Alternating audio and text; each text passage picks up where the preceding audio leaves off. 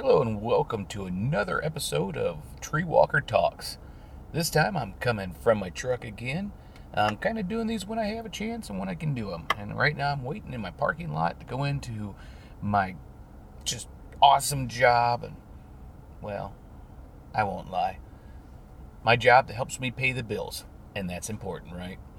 Okay, well, since this is pretty close to the Halloween release and hope to get another one out before Halloween, I thought I would tell you a little story of something that has actually happened to me. And this is 100% truthful, but thought I'd share it. So, back when, my son was still just a toddler, I lived in this 2-story old house. Used to be a duplex, turned into a single house.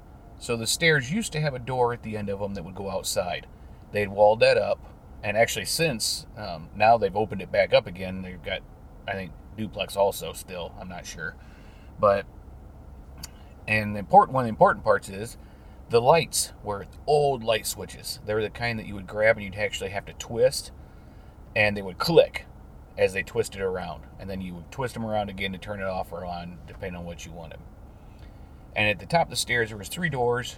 Went in different rooms. One used to be a kitchen. It wasn't anymore.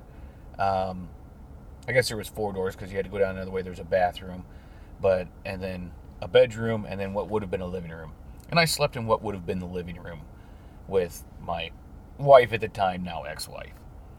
But we were asleep, and this had happened to me several times. So this wasn't the first time it happened. Even back then, I still kind of have insomnia at times. I can't sleep. My mind gets to racing and that sort. But I would lay there. And on this certain one, I was awake, and I heard the light click at the bottom of the stairs. So physically turn and click, but no light came on.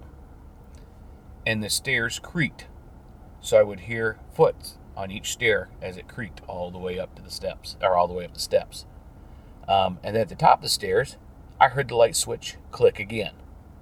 So it was like someone came in, turned the light on, walked up the stairs, turned the light off. But remember, no light came on. Now, just a few seconds later, the closet door actually opened up. I can't tell you that the doorknob moved or anything. And I can't even remember, truthfully, if the door had an issue closing and staying closed. But that door did open, and it opened all the way. And so that would have been like a closet where someone had put their coats. So to me, that was, well, let me finish the story. And then all of a sudden I hear a gasp from next to me. And she was like, "Did you see that?" And I turned to her and I said, "You saw it too?" She says, "Yeah."